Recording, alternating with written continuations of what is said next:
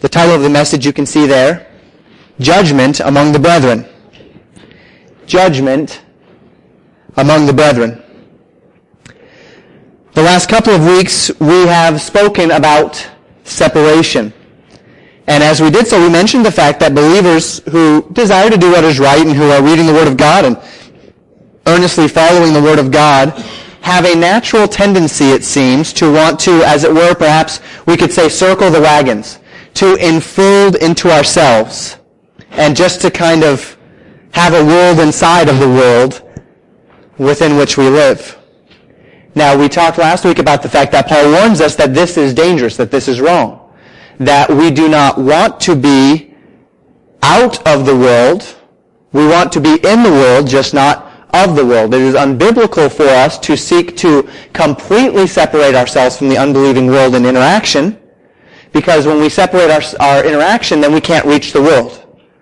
We can't have that evangelistic Great Commission mindset that God has called us to have. The question I ask for you as we get started this morning is this. Why would we even be tempted to think that way? Why would we even be tempted to circle the wagons, to kind of enfold in ourselves? Why would we be tempted to even just separate and cut ourselves off entirely from the world around us? Think about that question for a moment.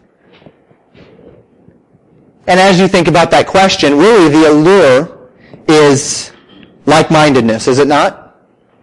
The fact that when you're out and you're amongst unbelievers and you're talking to people in the world, you can't relate to them very well, can you? Maybe you could get on a topic of relation. You could talk about sports or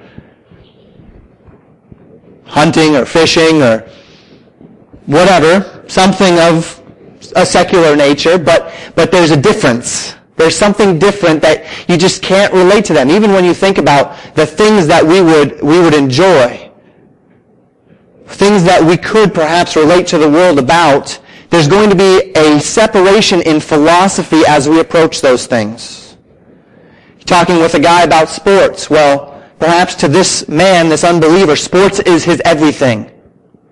He could list off every team that's won the World Series for the past 100 years. He knows statistics. He knows everything because he has poured his entire life into knowing these sports. And yeah, you can enjoy the game, but of course, on Sunday you're in church and you have other priorities and you have a family and you are doing other things with your time than just reading about sports and hearing about sports. And so there's always this distance, this separation. When we come together as believers, there's just a different spirit. You don't have to worry that you're going to say something about God and someone's going to turn and just be like, oh, I don't believe that. I don't want to hear that anymore. There's a safety. There's a comfort in this group. And that's not a bad thing at all in its proper place. The problem is, though, we tend to turn everything kind of on its head in our ideas of separation.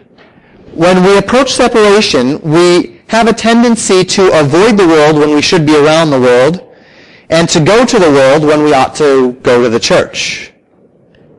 So in chapter 5, we learned about separation, the necessity of separation, the limits of our separation, and we learned that though we need to be different from the world, distinct from the world, separate from the world, we still need to be going out into the world in order to reach the world. And it's our tendency to perhaps go the other way around and to want to stay in the world and not to reach the world, but just to kind of be happy with us. On the contrary, in chapter 6, we're going to learn about judgment among the brethren, the times when we need to keep things in the church. And as humans, it's going to be, just as it's our tendency to enfold as Christians instead of going out in the world, as humans, it will be our tendency to run to the world with some problems when they ought to be settled in the church. And so we're going to talk today about judgment among the brethren. And as we do so, I'd like us to remember our context. Context from chapter 5. First, we need to remember what he was saying. In chapter 5, verse 1, he said that there is fornication among you. And he said, and such fornication as is not so much as named among the Gentiles, that one should have his father's wife. So he was speaking about a particular man in the church who was committing fornication, and the church knew of it, and the church was at the very least, living with it. They were not mourning. They were not casting him out. Paul's exhortation was that you need to purge out this leaven. You need to cast this guy out of the church. He's living in open sin. You all know he's living in open sin. He needs to be cast out of the church with the intent, of course, as we know, of reconciliation, that he would repent of his sin and come back to the body of Christ. And then last week we talked about it. He said, "For what have I to do to judge them that are without? Do not ye judge them that are within?" And Paul established this reality that, in fact, we as believers have authority in the church context. That we have authority to judge the fruit of one's actions in this context. If a man says he's a believer and he's living in open, unrepentant sin, then it is within both the authority and the responsibility of the church context to remove him before he begins to taint the rest of the body with sin. And we talked about that. Now we're going to extend this concept as we get into chapter 6 just a little bit further. If you're there with me in 1 Corinthians chapter 6, look with me at verse 1. Paul asks, and he says this, "Dare any of you, having a matter against another, go to law before the unjust, and not before the saints?" So he's asking a question here. And the situation seems to be as follows. Believers in the city of Corinth had come to some degree of contention, at least two believers, one with another over some matter. We don't know what the matter is. We don't know what the contention is. They began to feud over the matter in some shape or form. Neither one yielded. Each one was asserting that they were right and the other was wrong in the matter. And they did this to the extent that they were at an impasse. They could not settle this dispute between themselves. Well, they demanded satisfaction. One or the other demanded satisfaction. And so these people took this matter to the city's legal authorities to judge between them. And in doing so, they would have the weight of the law behind them. Whoever, of course, was judged for would have the weight of the law in order to get what he wanted out of that other brother. Sounds fairly normal, does it not? We've seen this before. Two men disagree, both refuse to yield, so they go to arbitration. They go to an objective third party to get this problem solved. And a lot of times they'll go to the law because they know that the law has a force behind it. And if a judgment is made by law, then the force of that judgment is going to compel the other person to do what you want them to do. And Paul's response to the situation is very pointed. He says, "How dare you? Dare any of you." This word dare literally means to be bold or to be courageous or to be daring. Do you really have so much boldness? Are you really that courageous that you would dare go to law? Bring this matter to an unjust, to an unbelieving judge instead of bringing it to the saints? How dare you is really what he is saying here. How dare you as believers go to the law against another believer before an unbelieving judge rather than before the brethren? And as we consider this morning, there are three reasons that Paul presents as to why this is a major problem in the church. Now, we're only going to get to one of these reasons this morning. We'll talk about the first one this morning. This evening we'll hit the last two. And so if you're not going to be able to be here this evening, I encourage you to listen to the second part of that message online, as it will be online a little bit later this week at legacybaptistchurch.net. The three reasons, however, we'll cover in full. There's going to be a spiritual reason, there's going to be an evangelistic reason, and then there's going to be an obedience reason. And so we'll begin by understanding the context. We're going to understand these first few verses that Paul is saying, and then once we've understood what Paul is saying, then we'll seek to apply these truths to our lives. Paul says, "Dare any of you go to law against the unbeliever? Let me give you three reasons why you shouldn't." He said, "Let me give you a spiritual reason, let me give you an evangelistic reason, and let me give you an obedience reason." Now, as we begin, let me say something just foundational. While it is God's ideal that matters would be solved among the brethren, As with any biblical ideal, it doesn't always work out that way.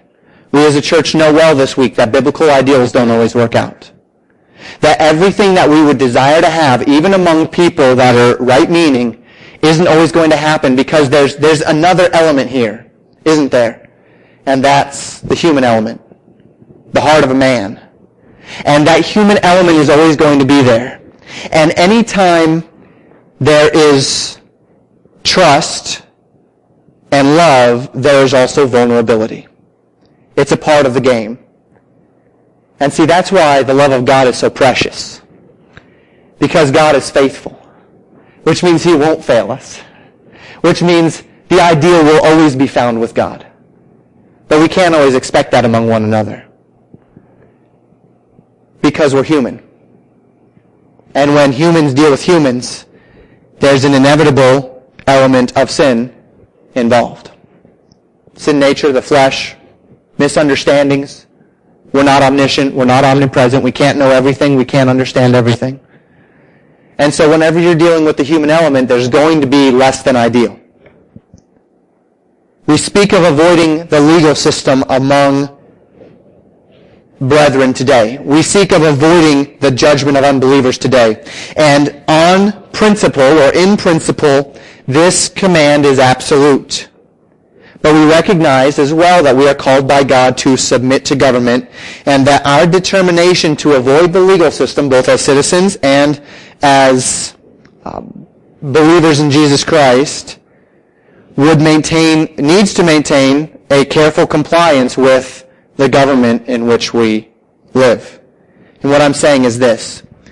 While I, without apology, preach a message encouraging believers to avoid placing themselves willingly under the judgment of unbelievers, I am not, under any circumstances, attempting to reflect a spirit of rebellion and disobedience against our civil government. There are laws by which we are governed. If someone chooses to take you to law, and by law you need to present yourself in court or face the consequences, then you need to know that you will either be in court or face the consequences. We are also, among other commands in Scripture, such as the command not to submit ourselves to unbelievers in judgment, we are also called to submit ourselves to the law of man and to civil government. And so we need to be careful to properly, biblically, prayerfully mesh those two in our minds so that we can do our best to adhere to the expectations of God as far as this command to not submit ourselves to the judgment of the unjust, but also recognize God's expectations upon us to obey civil government. So I'm not preaching a message of rebellion today, but I am going to preach a principle that you need to understand and that we ought to, as best we can, seek to live out in our lives. So let's talk about that first reason, the spiritual reason why we ought not go to law one with another. And this is found in verses 2 and 3. Paul says this, "Do ye not know that the saints shall judge the world? And if the world shall be judged by you, are ye unworthy to judge the smallest matters? Know ye not that we shall judge angels? How much more things that pertain to this life?" Paul uses two words in these verses that are both very exclusive to the church. He uses the word saints, at least in this age. He uses the word saints and he uses the word brethren. Both of these words speak of your interaction among those who profess faith in the Lord Jesus Christ by believing on His name. Now in the Old Testament believers, those who were saved by faith, were called saints and are called saints throughout the Scriptures. We know that in the 7 years of tribulation, those are called the tribulation saints as well. So this word saints oftentimes goes beyond simply the context of the church. But in this age, you are God's saints if you're a believer. You are the brethren. And so when we see this word brethren, or when we see this word saints in the New Testament, God is speaking about believers. And whoever's writing, the author is speaking to and about believers. And his first appeal is based very heavily upon the spiritual reality that we as believers will one day judge the world. That's what he says in verse 2. Do ye not know that saints shall judge the world? You know, many times in scriptures, particularly the Apostle Paul appeals to the believer's future position with Christ to teach how we ought to live our lives today. In the book of Ephesians and Colossians, Paul teaches us that positionally we have an inheritance. We look for our redemption. We look for the adoption of sons. We are standing before God one day absolutely sinless and holy in God's eyes as we're clothed in Christ's righteousness. And Paul says in Galatians, and Paul says in Ephesians, and Paul says in Colossians, that because we will one day stand perfectly righteous and holy before God, we ought to live that way today. We aren't sinless today, are we? There's not a person in this room that is sinlessly perfect. But Paul says because you will one day stand before God sinlessly perfect, God actually looks down at you and he sees sinlessly perfect Christ in you. And so today he calls you righteous because of what Christ did and what you will be one day. Today he says you are saved because you will experience the full salvation that's coming to you one day. Today God says you are adopted and calls you a son, even though the scriptures tell us that we wait for our adoption. And our adoption is yet to come because it is so sure, it is so guaranteed that it's going to happen if you're a believer in this room, that you're as good as there today. And so Paul says positionally you are these things. Let me give you an example, an illustration of this.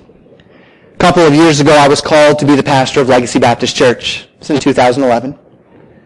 And when I was called to be pastor of Legacy Baptist Church, it was in the summer while I was still finishing up my seminary degree. Now, when I received that letter, you were invited to be the pastor of Legacy Baptist Church, I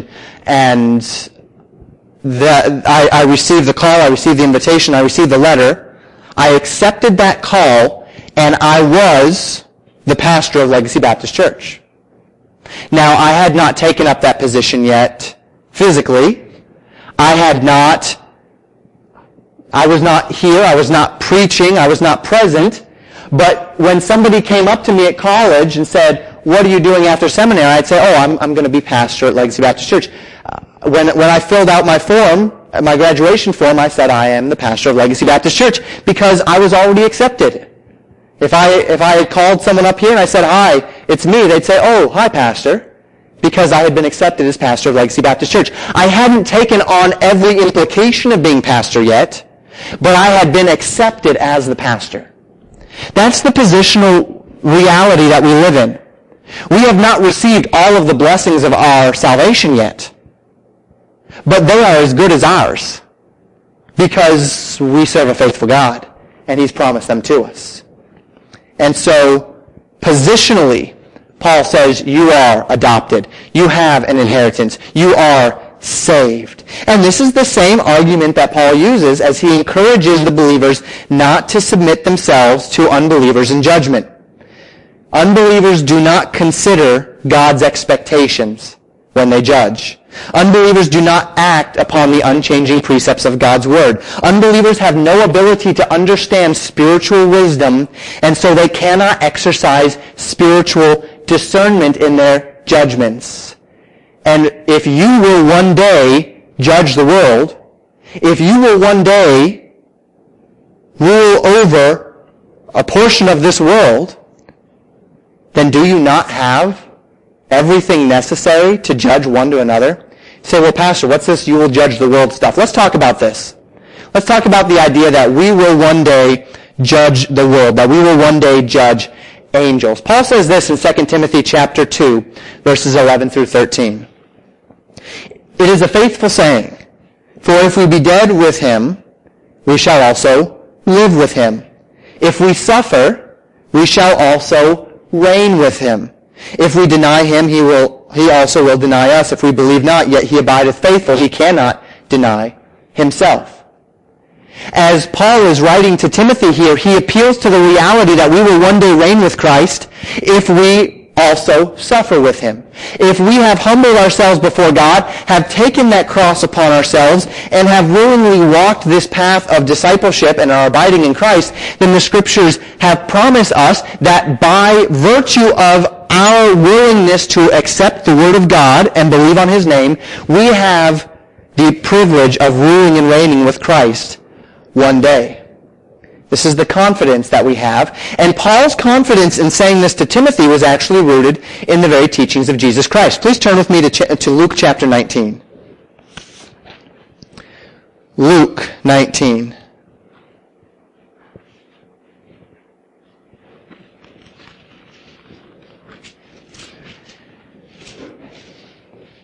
I'm going to read to you this parable. We'll begin in verse 12, and we'll read through verse 27 this morning.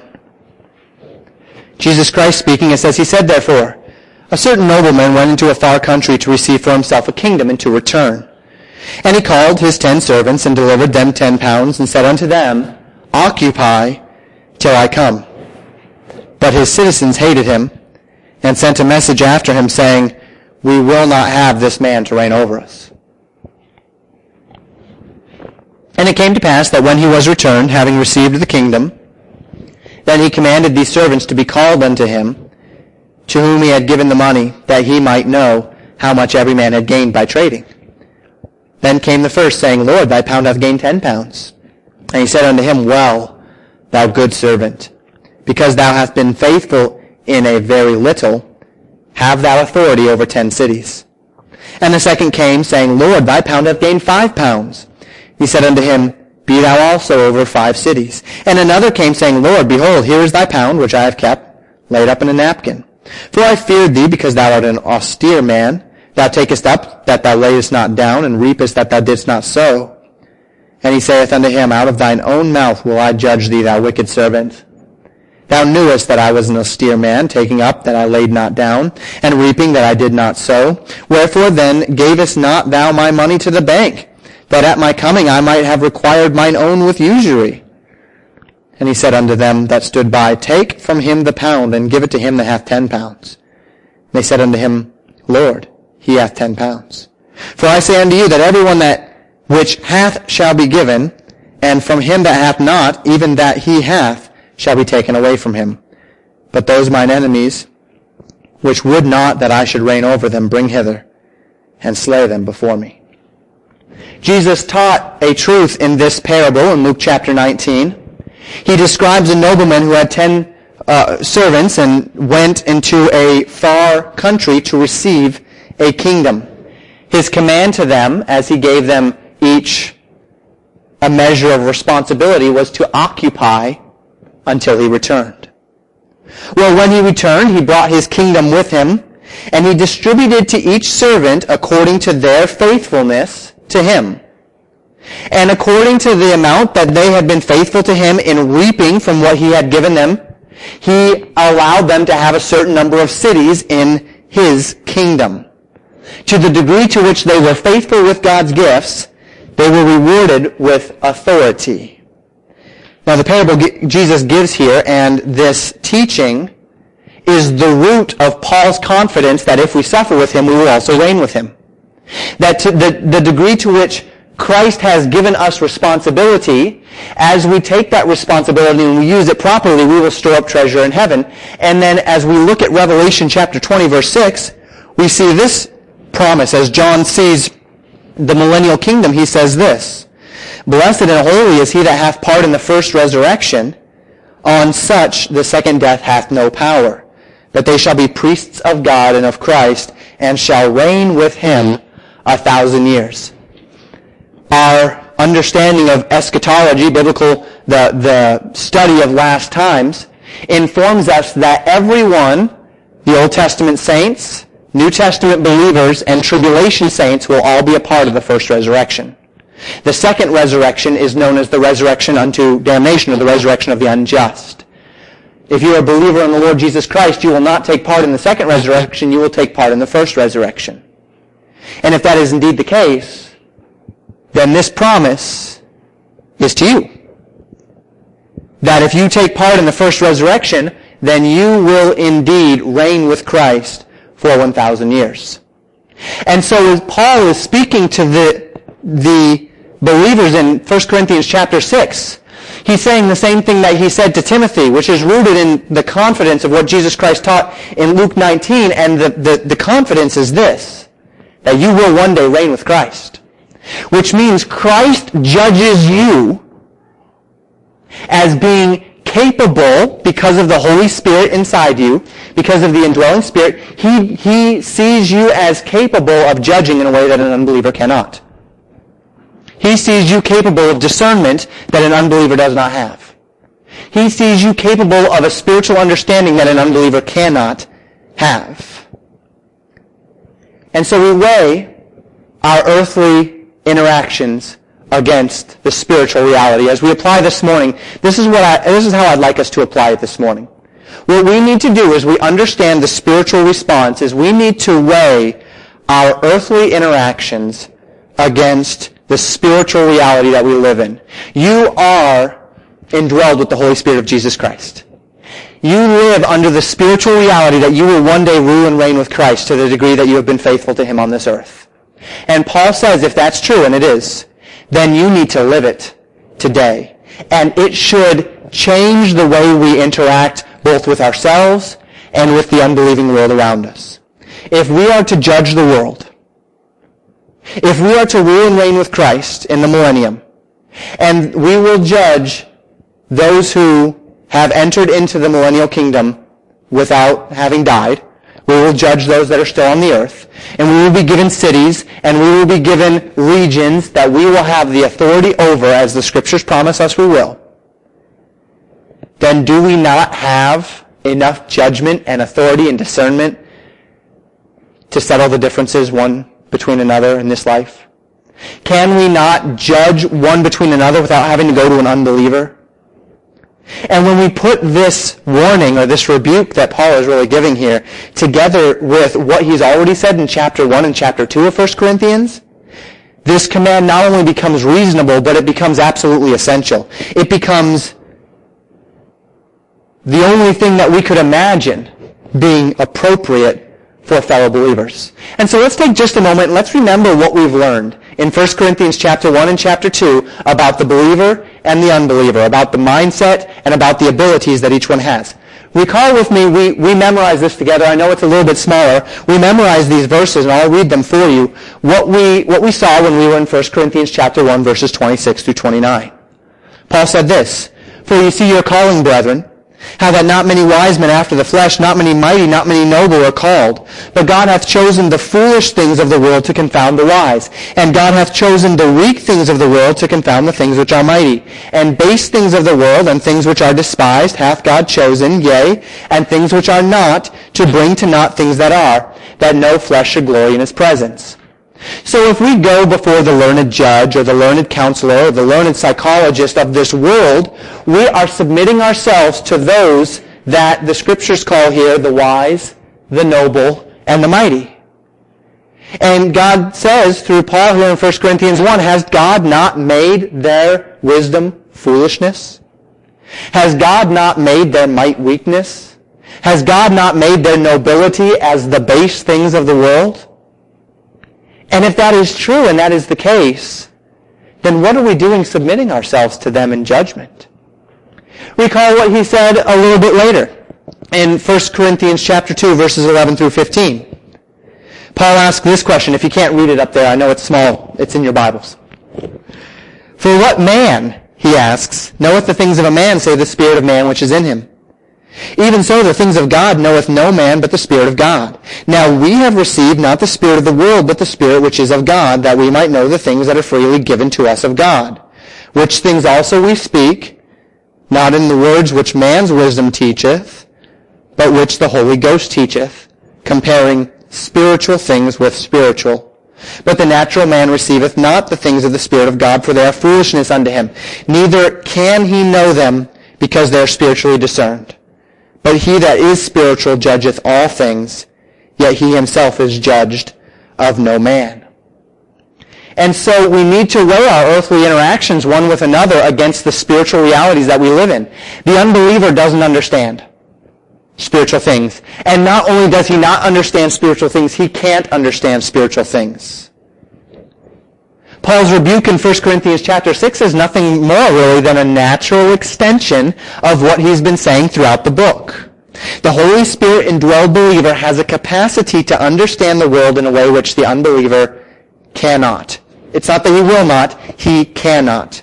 We have the ability to see things not through the simple eyes of material advantage and disadvantage, not through simple worldly wisdom collected through time and through philosophy and through study and through opinion, but through the broad lens of God's eternal plan for mankind, through the broad lens of God's plan for governments, for this world, and through the unchanging precepts of the Word of God. And when we're dealing with judgment among the brethren in physical matters, should we not also consider what God thinks? Should it not matter to us God's plan, God's expectations, and God's desire? An unbelieving judge won't consider that. Paul says, so how dare you go before the unbeliever and not before the saints? The concept is this. The believer does not see different things than the unbeliever, but the believer does see things differently than the unbeliever. May I say that again?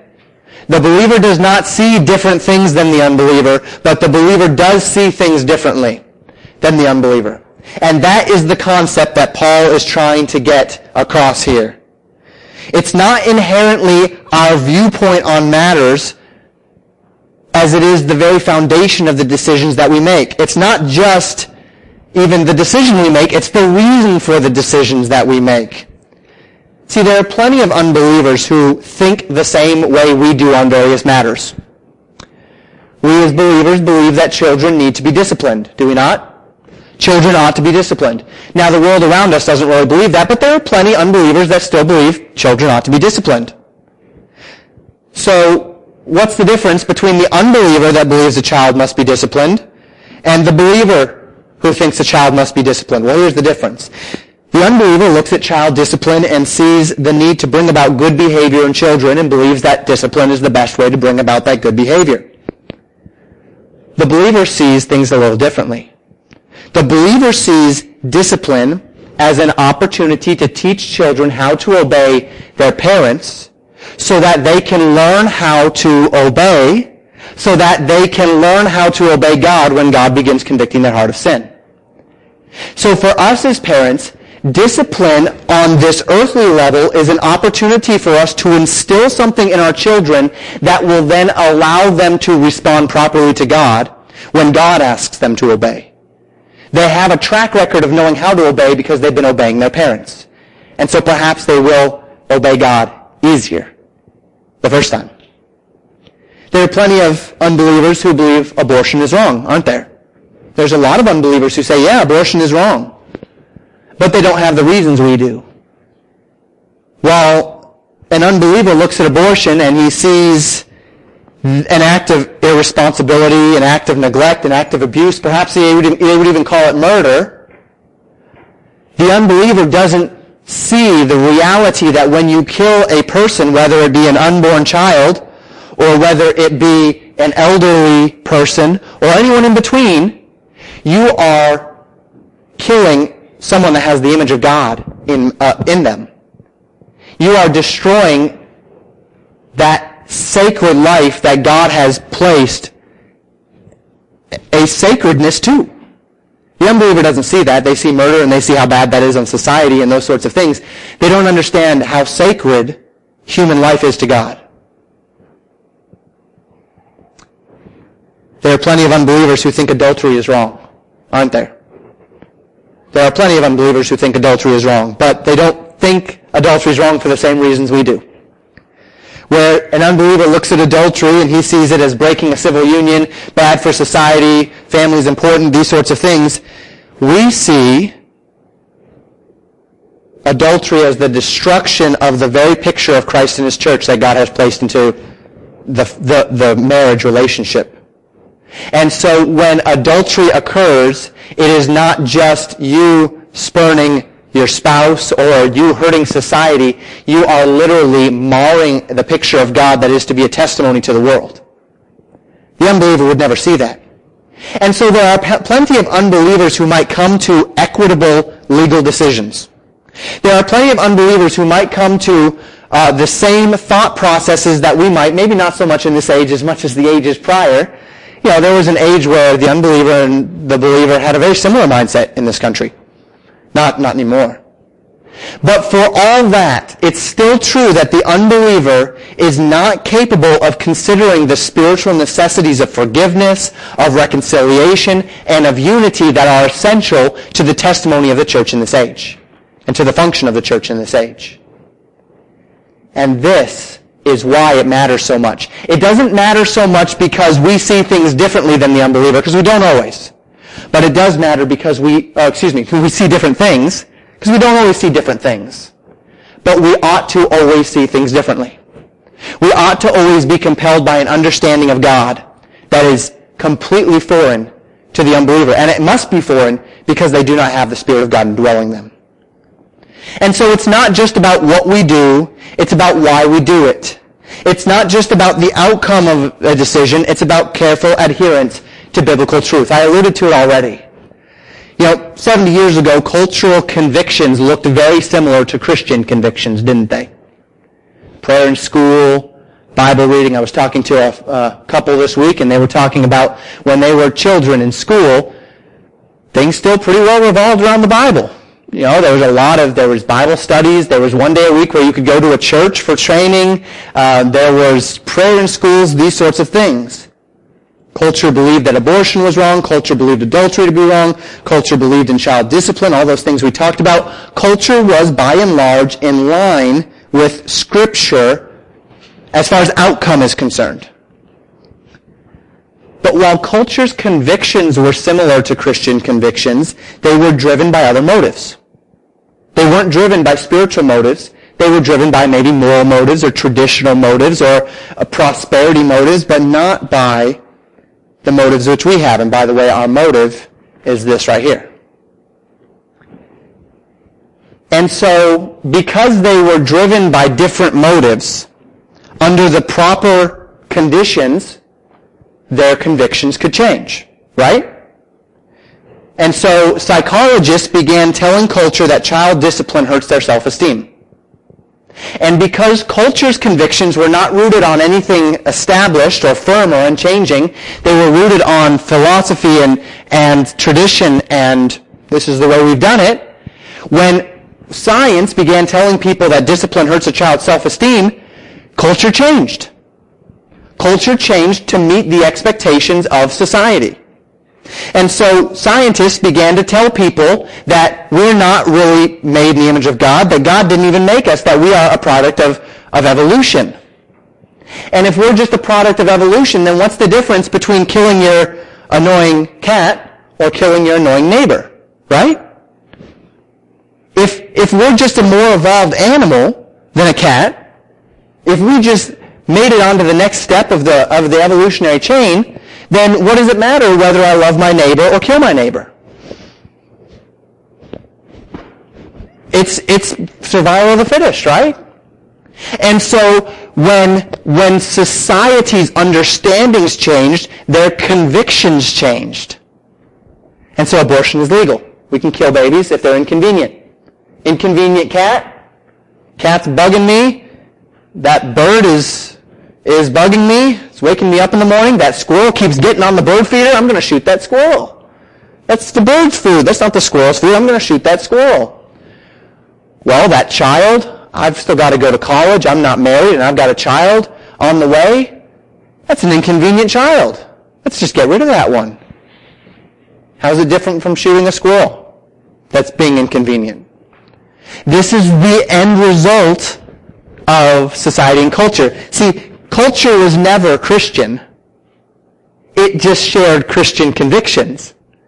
And when culture and society changed, their convictions changed. And this is why we must be deeper. We must be more foundational. It's not just about what we do, it's why we do it. It's not just about the outcome of a decision, it's about adherence to biblical truth. It's about our foundation.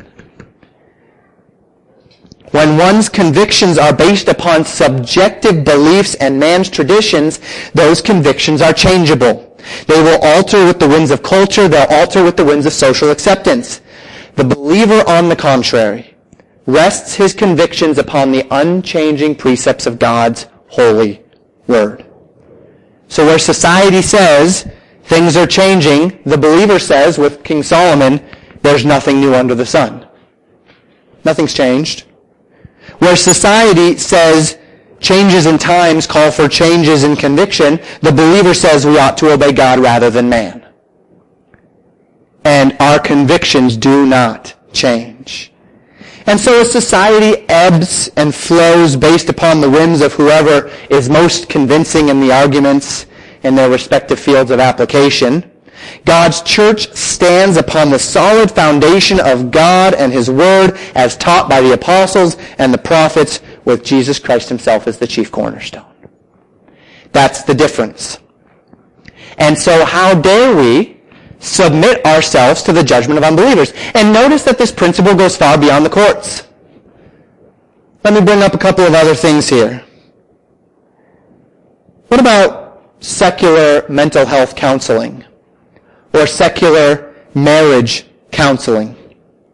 Certainly, where there is trouble between two believers, it should be expected that they take their problems to the spiritual wisdom and judgment of God's people prior to taking the problem to the secular wisdom and judgment of civil law. If your brother in Christ were to offend you in some way wherein you would be right to take him to law, you ought not take him to law, you ought to take him to the brethren instead. But then, the principle extends beyond that, doesn't it? How can we as believers send ourselves or our children to secular mental health counseling when we know that there must be a spiritual element to their problem? There must be. There must be. There's no part of this world that doesn't have a spiritual element to it.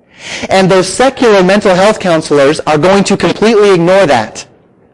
They're going to pretend like it doesn't exist. And they are going to try to dull the spiritual element through various means. Pills. Or through exercises. Or through some other secular solution to a spiritual problem. Same thing with marriage counseling. You're having a problem with your spouse. Do you really think that you're going to find the answer to that problem outside of God's Word? It's not going to happen. So why would we submit ourselves to someone who has a bunch of letters in front of their name and degrees on their walls, but is willing to chop off the entire spiritual element of the conversation and throw it out the window? We can't do it. We mustn't do it. When we understand what's going on in modern psychology, what's going on in modern counseling, we must understand that that secular psychology and secular counseling teaches a completely godless worldview that sees people as nothing more than animals, to be manipulated by stimulus and response. You ring a bell and the dog drools, Pavlov's dogs, right? That's what everyone believes humans are. If I can manipulate you in just the right way, then you'll do what you're supposed to do and everything will be okay. But it's not that way. We know that. We know that there's a spiritual element missing. We mustn't submit ourselves to those who don't see the spiritual element. We hear the explanations of secular experts regarding school shootings. There's another one just the other day at Arapahoe High School in Colorado, about 5 minutes from where my sister lives. She called me and was talking to me about it. And they're going to be talking for the next several weeks, year anniversary of the Newtown shootings, brand new shooting here, about all of the problems and the reasons why our children are doing this. Violent video games, those sorts of things. They may even mention music. They may mention the great mental stress that our children are under right now, all of the expectations placed upon them academically, family life, these sorts of things. And they're hitting all the symptoms. But, if you take the spiritual aspect out of all of that, out of the music they're listening to, if you take out the spiritual element of the wicked music that they're listening to, or you take the spiritual element out of the the wicked, violent video games that they're playing, or you take the spiritual element out of the difficulties in their family life, or you take the spiritual element out of these things, then you're going to miss the boat every time. They're going to miss the boat every time because they're missing the most important piece of the puzzle. Do you know that the entire purpose of modern psychology and counseling today is to dull the conscience of man? God has given man a conscience, and when that conscience begins to be pricked heavily, there are actually physical ramifications of a guilty conscience. And what psychologists and psychiatrists and counselors are trying to do today is say, the problem is you just don't love yourself enough. You just need to develop a positive self-image and a positive love. Do you know what they're saying? You see that you're a sinner.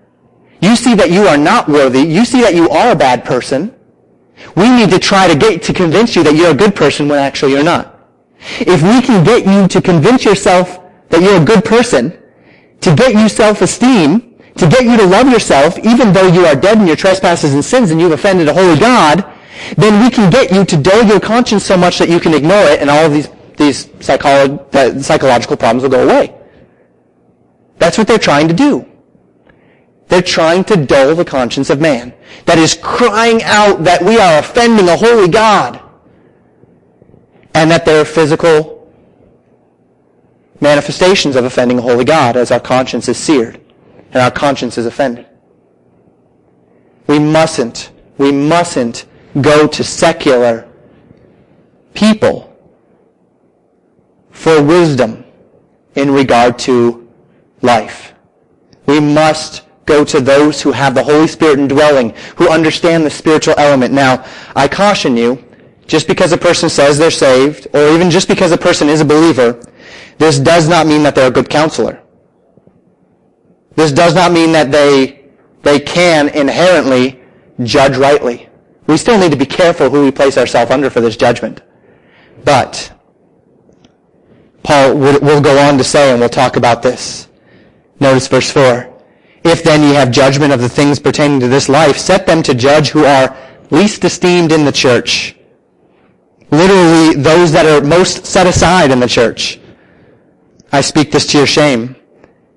Is it so that there is not a wise man among you? No, not one that shall be able to judge between his brethren. Even the least esteemed man who has a proper relationship with God and a proper understanding of the Word of God is better than the man with all the letters in front of his name and the diplomas on his wall who is going to just completely ignore the spiritual element of your situation. And so we weigh our earthly interactions against spiritual realities. If you are a born-again believer under my voice today, then by virtue of the Holy Spirit indwelling, you individually have the capacity to understand the spiritual realities of human nature and of biblical expectation, God's expectations upon you, in a way that the unbeliever has absolutely no capacity to do. It's not only that he does not understand, it's that he cannot understand those things that are spiritually discerned. When we willingly place ourselves under the judgment or under the counsel of unbelievers, we are purposefully yielding any proper spiritual consideration in the matter at hand. We are yielding spiritual wisdom. We are yielding spiritual determinations. We are therefore yielding a spiritual outcome. May I say that again? We yield spiritual wisdom. We yield spiritual determinations. And so by default, we are giving up a spiritual outcome. You will not find a proper spiritual outcome when you bring problems to unbelievers to solve, because they cannot solve the problem spiritually. The solution that Paul gives is to place ourselves under the judgment and the counsel of fellow believers, in order that the guidance that we receive would be filled with the spiritual wisdom that is imparted only to those that have the Holy Spirit indwelling. Now this evening we'll look at two other points. We will look at the spiritual testimony that we need to have around unbelievers, and we'll look at the spiritual expectation that God has placed upon us. Now, I've given you a part, but this is indeed a two-part message. I've perhaps even wrapped this one up pretty well. But you are going to miss, particularly that third point is vital. You are going to miss a vital point if you don't hear the second half of this or if you don't understand it from the Scriptures. So may I encourage you, if you can't make it back this evening, get it online. Listen to it online. And if you have no means by which to listen to it online, come see Pastor Wickler. I'll burn you a CD and I'll get it to you, because the second half of this message is indeed essential.